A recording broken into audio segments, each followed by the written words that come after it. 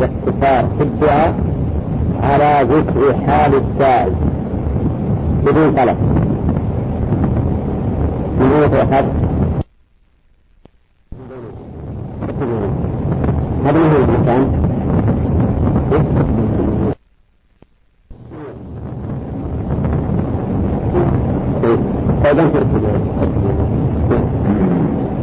في جواز اقتصار في الدعاء على ذكر حال السائل فقط من قوله رب إني لما أنزلت إلي من خير فقير. وفي أيضا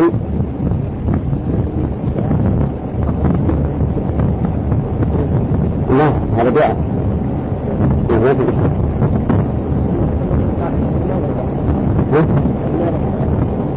لما سأل من رجل فريد وحيد خائف سألني له 6 فقرة ويجيب حادثة.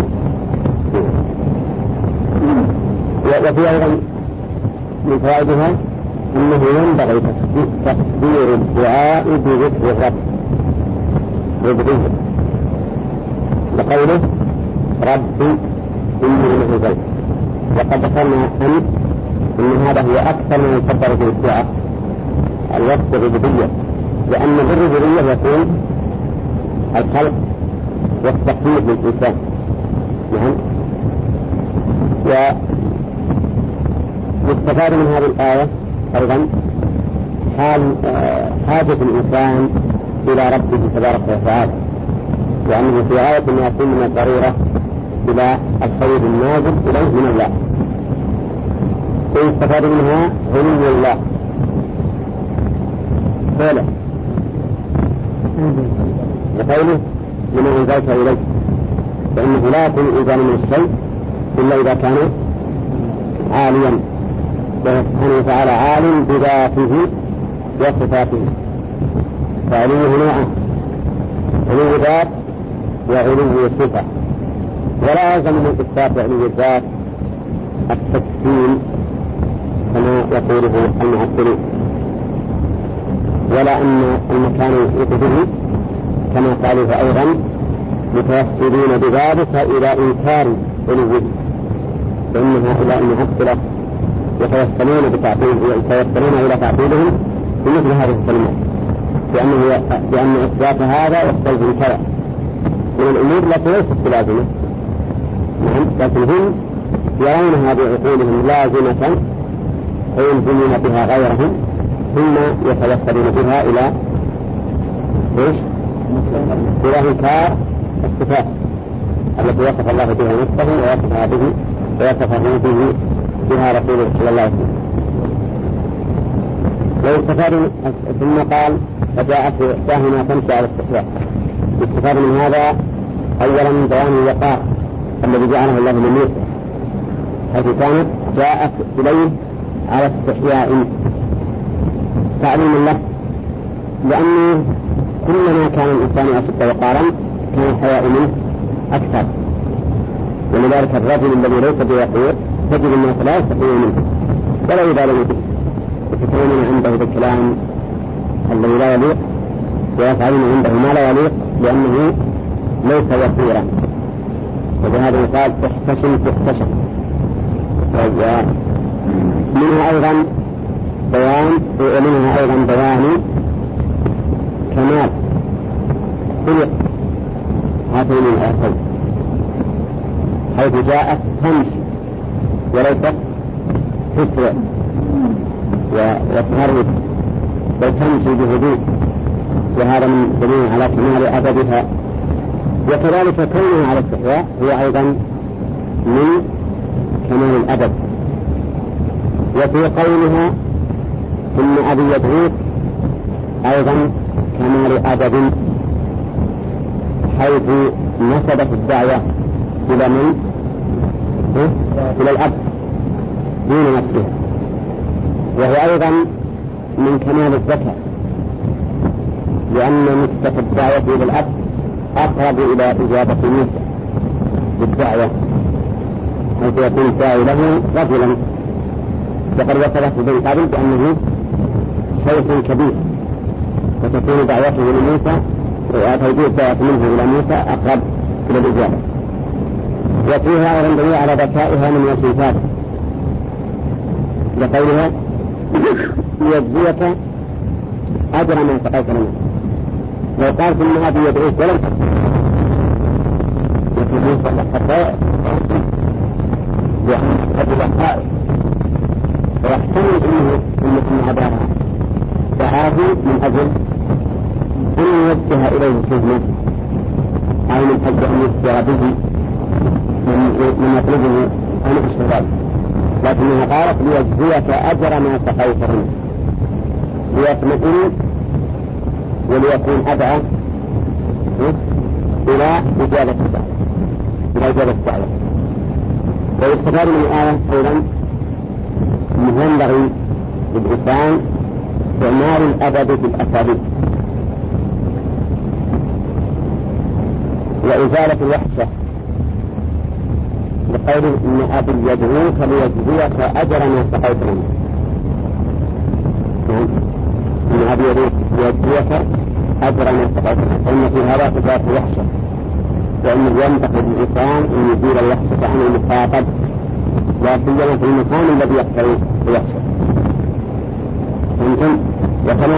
وكما ينبغي أن يكون ذلك في اللفظ ينبغي أن يكون ذلك في الحال، في حال المرء، بحيث يقابل غيره في البشر والسماح في انطلاق الوجه.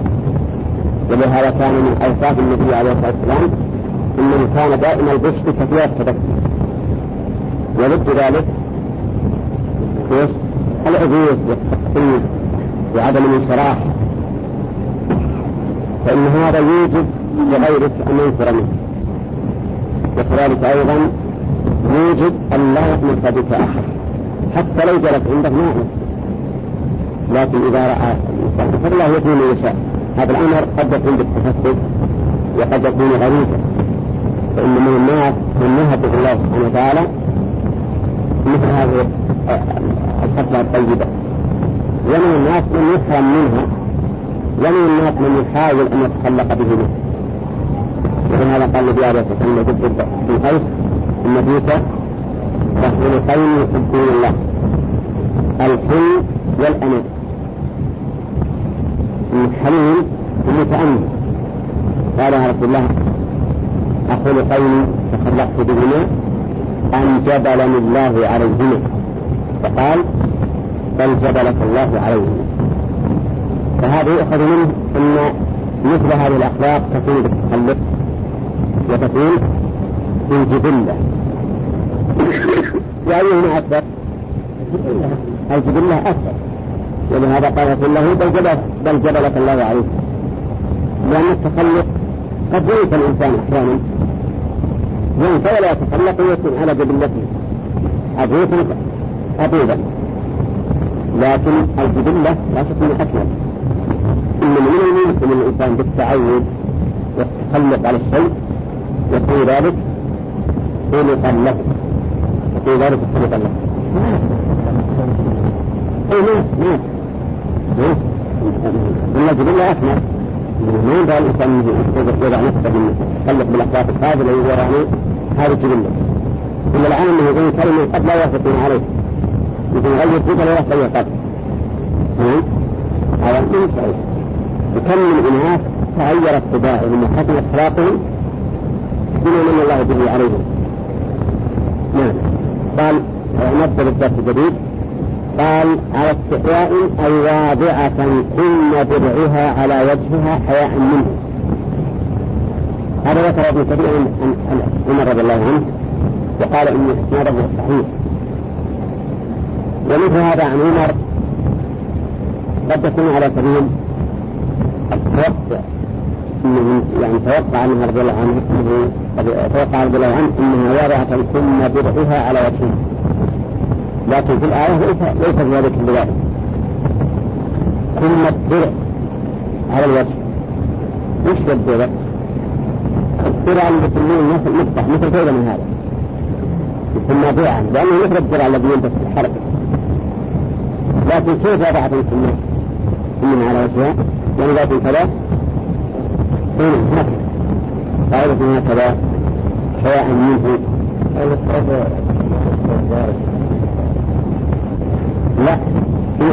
ذات الأكمام واسعة هذا ما يسمى درع في النساء ذات واسعة جدا ما يسمى درع هذا هو هنا. قالت إن أبي يدعوك ليجزيك. أنا عندي إشكال في أبي.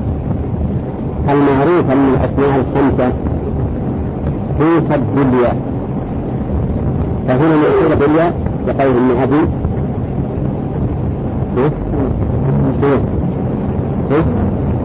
الله أعلم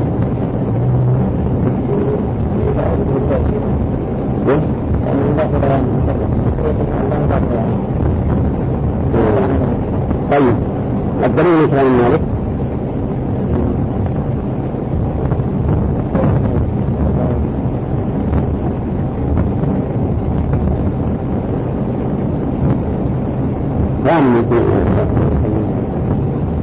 الدليل من كلام مالك أنه اشترط أن لا تضاف إلى المدخل هذا انتباه أو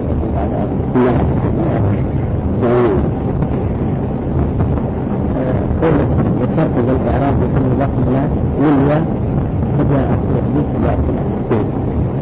وشرط الإعراب أن يضاف لا للياء فجاء أخي أبي فبعثه وهو مضاف إلى الياء.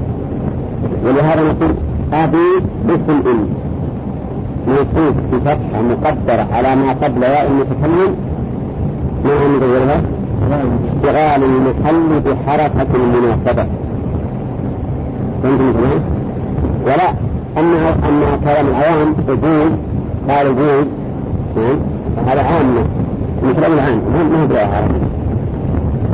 طيب إن أبي يدعوك ليجزيك اللام بالتعليم يعني يدعوك لهذا الغرض ومعنى يجزيك يكافئك لأن يجزينا المكافأة من جزا يجزي يقول أجر ما سقيت لنا نقول كان يجزيك يجزي ومعنى أجره أي عوضه. الأجر هو العوض المأخوذ في مقابلة عمل. وقوله ما سقيت لنا أي لأجلنا. وما في قوله ما سقيت شرطية ليست شرطية موصولة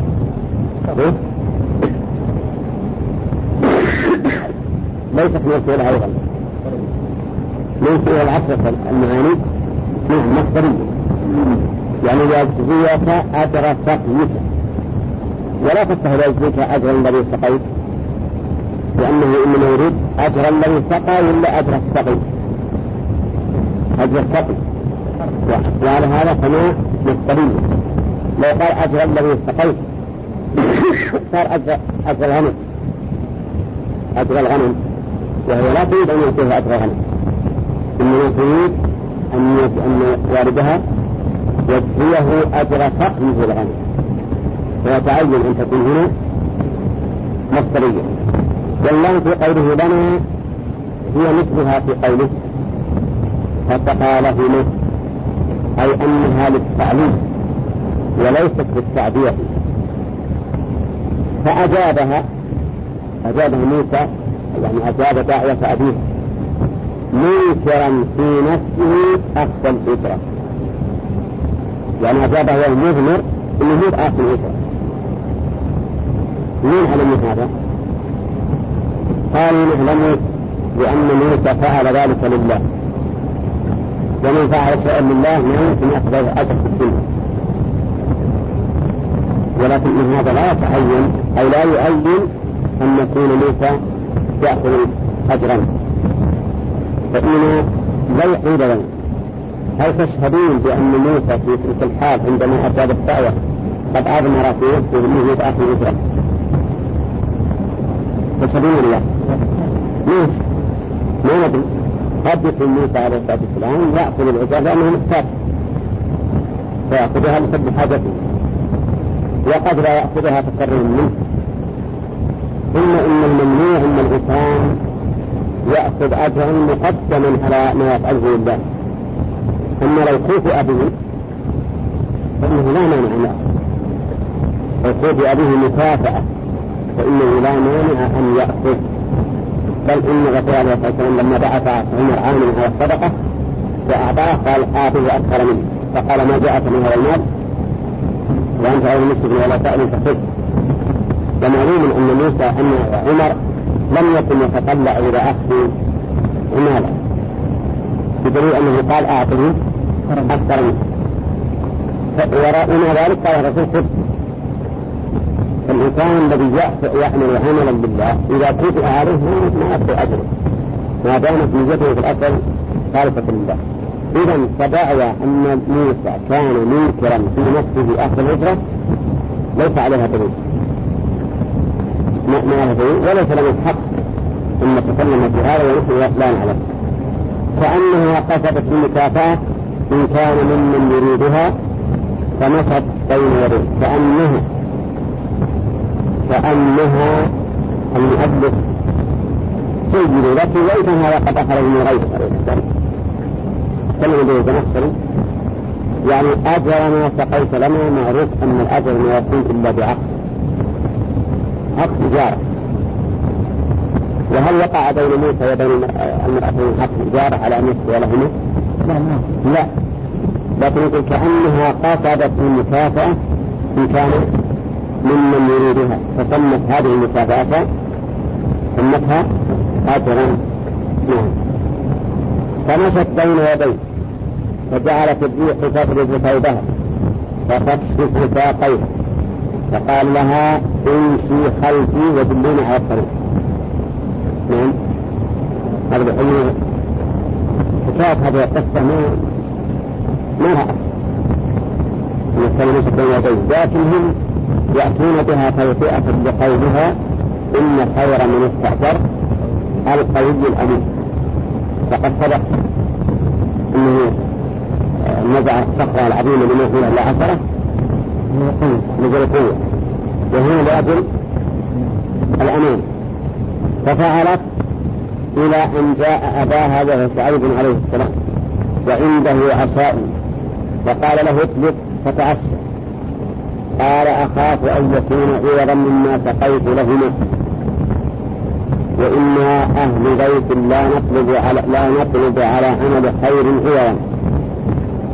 قال لا، عادتي وعادة آبائي نقل الطيب ونطعم الطعام، فأكل وأخبره بحاله. كل هذا لا دليل عليه، ما في دليل. والذي عليه دليل أن موسى صلى الله عليه وسلم أجاب الدعوة ومشى حتى وصل إلى الأب. وهذا يكفينا أن نعتقد ما دل عليه الكتاب والسنة وما دل عليه القرآن من هذه القصة. أما أن نأتي بشيء لا ذكر له في الآية فلا. يقول فلما جاءه وقص عليه القصص، الفاعل جاءه من موسى وقص عليه أي موسى. القصص مصدر بمعنى المقصود، نعم، لأن القصص مصدر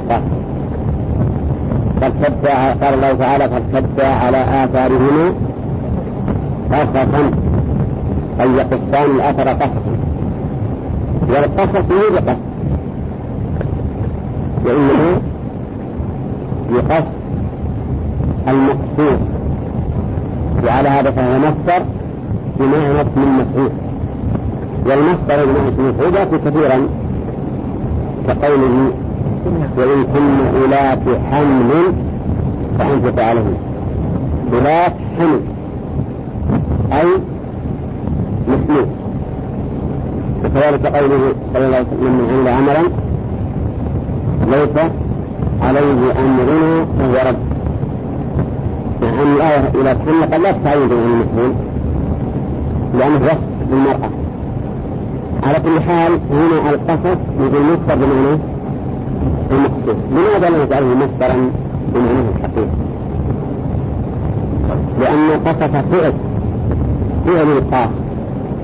القصص فعل القاص وليس هو شيئا يخبرون عنه، وإنما الذي يخبر عنه بالقص هو الشيء المخصوص، يعني القضية أو القصة وما أشبه ذلك، هذا الذي يقص. ما هو القص اللي قص عليه؟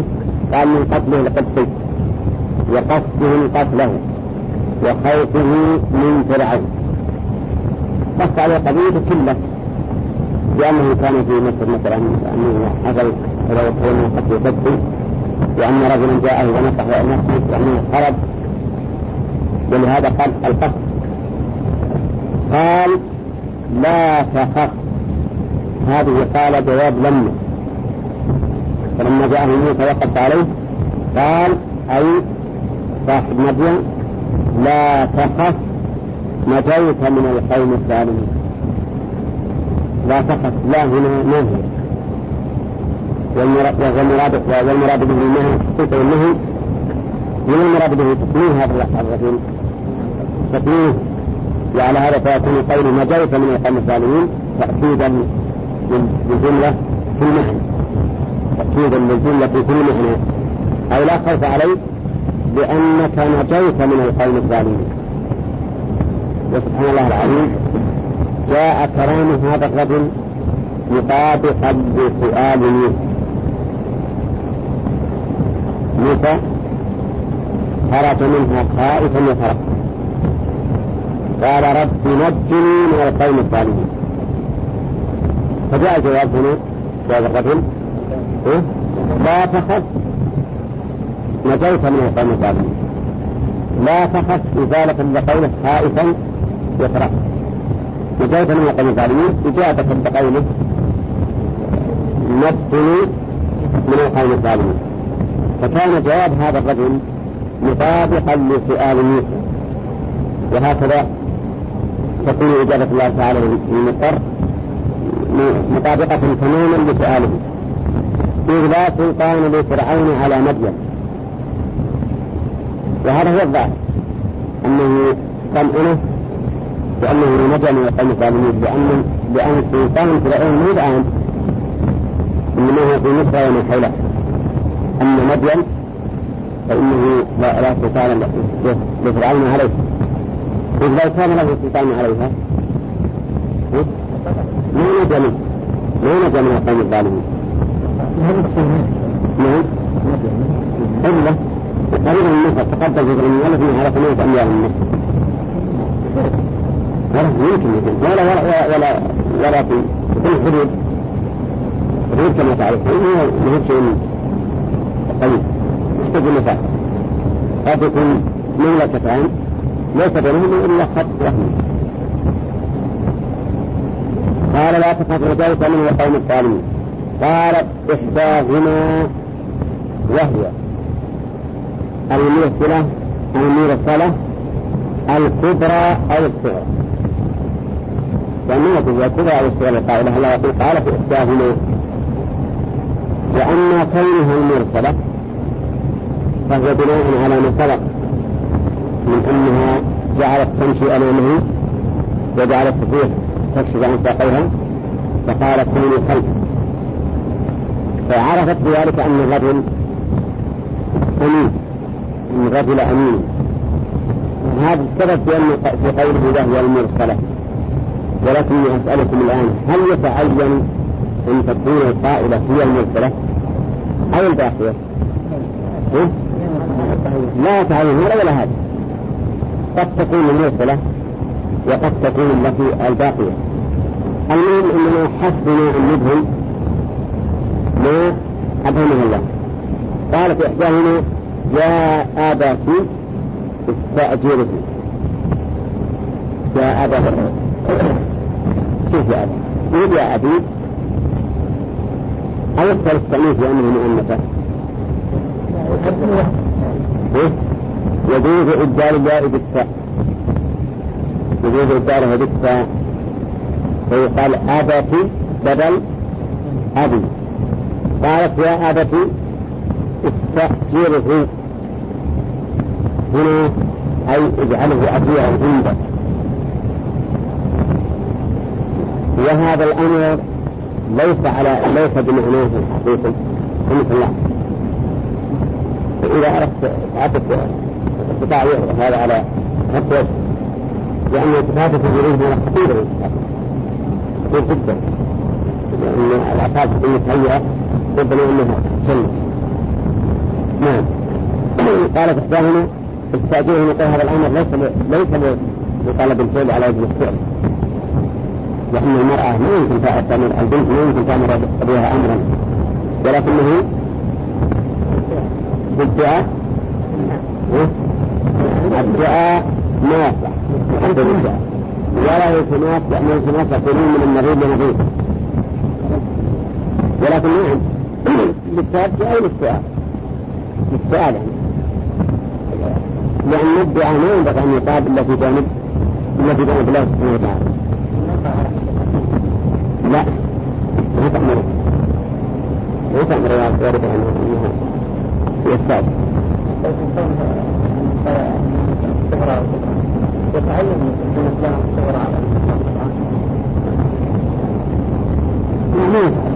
قد يكون أنه يمكن، لكن الغالب أنه الغالب إلا ربما يكون أو يمكن من الأخين إلى فتيان واحد، لكن هذا صور ماذا استأجره التفر أجيرا يرعى غنمنا أي بدلنا. فاكتفادتين أولا أنه تفتح، والثاني أن الرجل قيد وأمين، ونحن في طمأنينة منه، وكذلك نحن في طمأنينة من أنه سوف يسكن لنا سقيا كامل بقيته. استأجره إن خير من استأجرت القوي الأمين، أي استأجره لقوته وأمانته، أي استأجره هذا الحكم. وإن خير من استأجرت هذا التعليم، يعني استأجره لأنه قوي أمين، لكنها أتت بالتعليل على سبيل القاعدة العامة. لو قالت استأجره إنه قوي أمين صار هذا تعليلا لمسألة خاصة واستئجار موسى، لكنها أتت بهذه العلة من طية تحت قاعدة عامة، وهي إن خير من استأجرت سواء موسى إلا غيره من القوي الأمين. وهذا الوصفان هنا ركنان في كل عمل، فكل عمل لا بد فيه من هذين الأمرين ما يكون إلا به، وهنا القوة والأمان. فبالقوة يكون فعل، وبالأمانة يكون تمام الفعل، لأن من ليس قويا لا يفعل، ومن ليس أمينا لا يتمم الفعل، وقد لا يفعل أصلا. ولذلك إذا كان الإنسان قويا أمينا حصل به تمام الفعل. في غير ما استأجر يعني هذا حصل الإجارة أننا نتطلب القوي الأمين أو في جميع الأعمال، في جميع الأعمال. لو وكلنا شخصا على بيع فخير من موكل من القوي الأمين، أمرنا شخصا على قرية فخير من مؤمر القوي الأمين، ولينا شخصا على قضاء بلد فخير من مولي على القضاء القوي الأمين. ولهذا قال الجن لما قال لسليمان أنا آتيك بعرش ملك السبع قبل أن تقوم من مقامك، قال وإني عليه لقوي أمين. فقوي أمين وهذا الأجير، هذا ليس بأجير. المهم من القوة والأمانة شرطان أساسيان في كل عمل، من ليس قويا لا يمكن أن يفعل، ومن ليس أمينا لا يؤتمن فلا يكمل الفعل ولا يتممه. إن خير من استأجرت القوي الأمين وموسى قوي أمين، فسألها عنهما فأخبرته بما تقدم من قطع حجر البئر ومن قوله لها إن في خلفي، وزيادة أنها لما جاءته وعلم بها صيد رأسه فلم يرفعه فرغب في إنكاحه. نعم. قول فسألها أي أبوها عنهما أي عن القوة والأمان. من عرفت أن الرجل قد يمين فذكرت له أخبرته بما تقدم من رفع حجر البئر، رفع حجر البئر وعادة لا يرفعه إلا 10 أنفس، وهذا دليل على قوته. كانت تمشي أمامه والريح تكشف ساقيها فقال كونوا ورائي، وهذا دليل على أمانته، وهذا دليل على أمانته. طيب كذلك أيضا زيادة من الأمانة أنه لما علم بها موسى صوب رأسه أو نزله فلم يرفعه، وهذا من الأمانة. لكن نحن لا نحتاج إلى هذه الثلاث القضايا، بل هنا عرفت أنه قوي بنزعه الدليل وتقوي له، وأنه أمين بحيث أنه سقى سقيا كاملا ولم يأخذ شيئا من الغنم، وهذا يدل على أمانته. الأمانة والقوة إذا كان من تقويه، ولا يلزم أن نصطنع شيئا لأجل أن نثبت بكونه قويا أمينا، ما حاجة لهذا الشيء. فالإنسان جاء في قوته من هذا الطريق، الإنسان يا له بعد الطريق يحمل ربه ويده في الجد فيسلم الضعيف، لكن يأخذ زيادهم ما هم يقول هكذا تنجد المجد على طرف الإنسان. نعم. ولم يتغير وجهه مثل على أنه قوي، يكون أيضا يسقي سقيا كاملا يدع الغنم حتى تروى يدل على أنه أمين، لأن غير الأمين ما يسقي سقيا كاملا، ينزع للجلي هذا الوي يقول الله مشي، لكن الأمين هو الذي يأتي بالشيء على وجهه، فهذا وجه معرفته هنا لقوته وأمانته.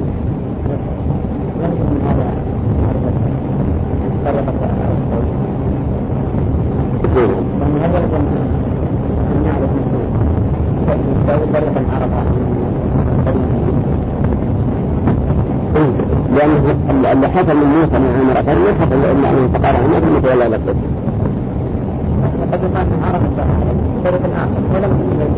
ما ذكر لنا الأصل عدم وجود ما لم يذكر، الأصل عدم نستنبر من القصة فقط، أما مثل طريقة مثل لكن ما تتعين هذا. الإنسان يأتي الكلام على ظهره والاحتمال الوارد لا يحصل، وهذا ما حصل، ما اتفقت أنه موسى إلا بالسقف، فكما في هذا الحال قال فرغب في إنكاحه.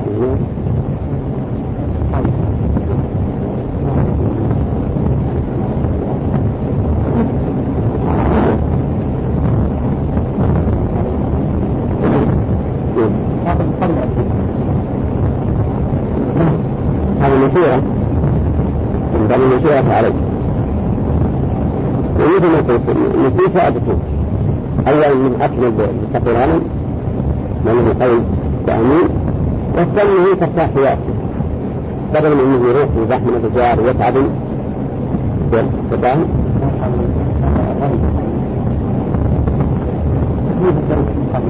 لا ما يستطيع يعني أعطر من حق الجار يمكن يقبل يمكن يأخذ. قال ليس من تنتبه من القصة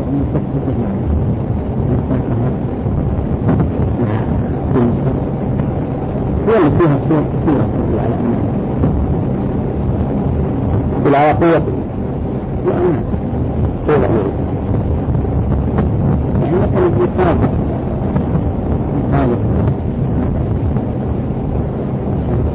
أترك بأنه بنت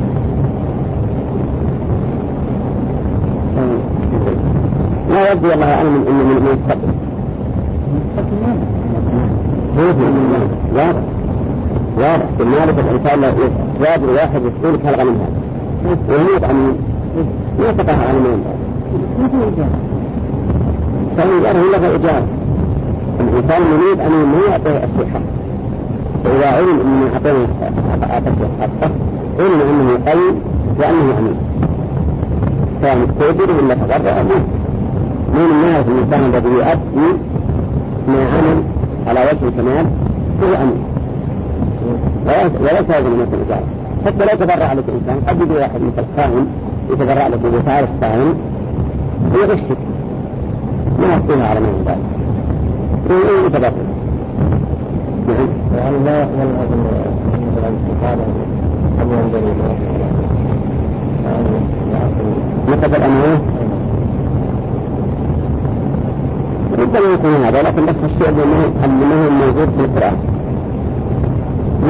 ما يروح مستقبل مثل النظر عن نظر الذي نعتقد أنه هو نظر ما نظر إليه لكن في هذه كثير ما تقع حتى بغير موسى عليه السلام ولكن ما تتعلم نعم أقول لا تتعلم لا هذا حتى غير عن من نظر في موسى ما ينظر لا يمكن لا يسبق المن العين ما هذا عند موسى خير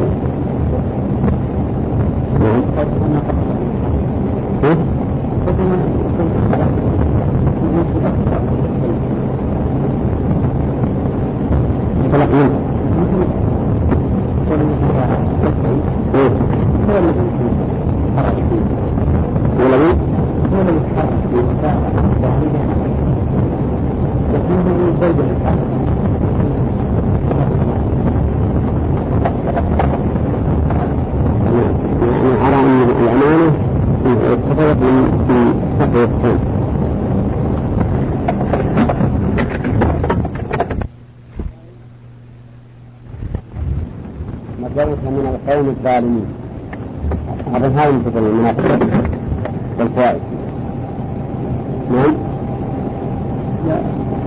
على استقلال أو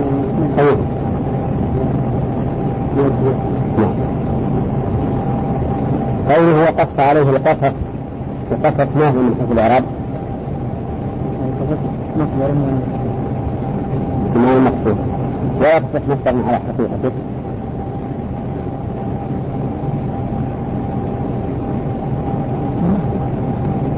لماذا؟ فمن وين المقصود؟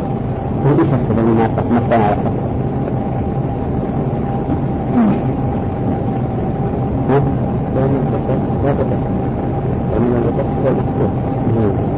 القصص فعل قصصت على فلان قصصا ونفعل في ذلك فالفعل ما هو بقصص فإن من الذي يقص المفعول الأخبار المقصوصة أما من حيث الإعراب فإن محله رحمة الله مفعول به مفعول لقص نعم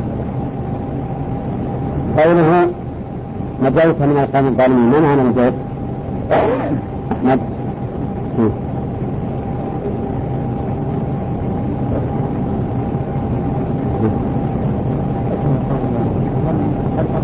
النجاة من الشيء منه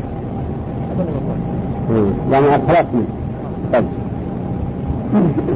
ثم إن هذه الجملة مطابقة في سؤال المسلم ولحاله أيضا كيف ذلك محمد؟ لأنه دعا الله سبحانه وتعالى كان خائف يترقب رب نجم من يقوم الظالمين فأبدأ الله الخوف فأبدأ الله الخوف بالأمن وقوله لا تخف وقال نجد الناس من الظالمين مطابق لما سألنا رب نجني من القوم الظالمين لماذا قال له إنك نجيت من القوم الظالمين؟ لأن نجم ليس الشخص قوله إن خير من استأجرت القوي الأمين مش محمد مما قلها في المعنى تعليمي كأنها تقول استأجره فإنه قوي أمين. طيب هذا من الوصفان يا غانم. هنا الوصفان الأساسيان في الأعمال. أولا لأن ضد القوة، لأن ضد القوة الضعف، والضعيف ما يستطيع. ورد الأمانة الخيانة، والخائن لا يكمل العمل كذا. طيب، وهذان الوصفان أساسيان في كل ولاية، أساسيان في كل ولاية، في الخلافة والإمارة والإدارة والوكالة والوصية وغير ذلك. كل ولاية لابد فيها من الأمرين، القوة والأمانة. طيب، نعم. القوة في العمل، القوة في العمل. فالعمل الذي يقتضي طاقة جسمية لابد أن يكون قوي الجسم، والعمل الذي يقتضي طاقة فكرية كالأعمال الاقتصادية وما أشبهها لابد أن يكون قوي في ذلك. فالمراد القوة في العمل حسب طبيعة العمل. نعم. قوله أو ما قرأنا قال المجيدين ما أعطي فما رجعنا إلى فوائد الآية. فمن فوائد الآيات ذكرنا أدب هاتين المرأتين وذلك بالحياة، جاءت وقتها تنشأ الاستثناء إلى مرة النبي. كمال أدب المرأتين، وذكرنا كمال ذكائهما أيضا من وجوه ثلاثة. طيب، قوله فلما جاءه وقص عليه القصص وقال لا تخف نجوت من القوم الظالمين. يستفاد من الآية أن قص الأخبار لا يعتبر شكاية. لو قصصت على إنسان ما جرى عليك من المصائب فإنه لا يعتبر ذلك من الشكاية إليه. ولهذا يقال اختار المريض، يقول مثلا لمن سأله عن حاله اختار لا شكوى، اختار لا شكوى. والفرق بينهما أن الشكوى تتضمن يعني طلب إزالة الشيء والتذكر منه، تذكر من الشيء وطلب إزالته. وأما الخبر فإنه مجرد عن ذلك، مجرد اختار عن أمر وقع. لا ما أعرف من الحديث. قوله وفيها أيضا دليل ولا يكون أنا في اشتغل إنسان إذا أخبر عن حاله من حقا وكذا وكذا وكذا ما هو طيب. إن تعلق بالخير ينظر، إذا كان مظلوما فالله يقول لا يحب الله الجهر بالسوء من الخير إلا من ظلم، ولا يمكن دفع ظلم الظالم إلا بذكر ظلمه ولا كان يكره ذلك. لكن في قصة ما في تظلم، يعني في قصة واحد يتسالف على الثاني. ينبع المهم أن الكلام على أن الإنسان إذا أخبر عما وقع عليه ثم يتكلم بهذا فإنه لا يعتبر ذلك شكاية، حتى في الأمور المكروهة اللي جرت عليه فإنه لا يعتبر ذلك من الشكاية مجرد قصة الخبر. وفي أيضا دليل على فقه صاحب مدين، حيث طمأنه مع ذكر الصبر فقال لا تخف نجوت من القوم الظالمين، لأن قوله لا تخف يفيد طمأنينة الرب، ونجوت من القوم الظالمين يفيد العلة في ذلك. لو قال لا تخف ولم يقل نجوت فقد يرى النظام أنه أراد أن يهون عليه الأمر، وإن كان في احتمال أن لا يمكن. إذا قال نجوت من القوم الظالمين فهذا بيان الحكم مع العلة. وفي دليل على أن آل فرعون معروفون بالظلم عند الناس في ذلك الوقت، لقوله نجوت من القوم الظالمين، من القوم الظالمين. وفيها أيضا دليل على أن جنود الظالم ظلمة، لأنه ما قال نجوت من الظالم، قال من القوم الظالمين، وهو كذلك، فإن جنود الظالم ظلمة. ولهذا لو أمرك الأمير أو من فوق الأمير بأمر تعرف أنه ظالم فيه فإن طاعتك له محرمة، لأن ذلك من باب طاعة المخلوق في معصية الخالق. لذلك مثلا الأمير أو من فوقه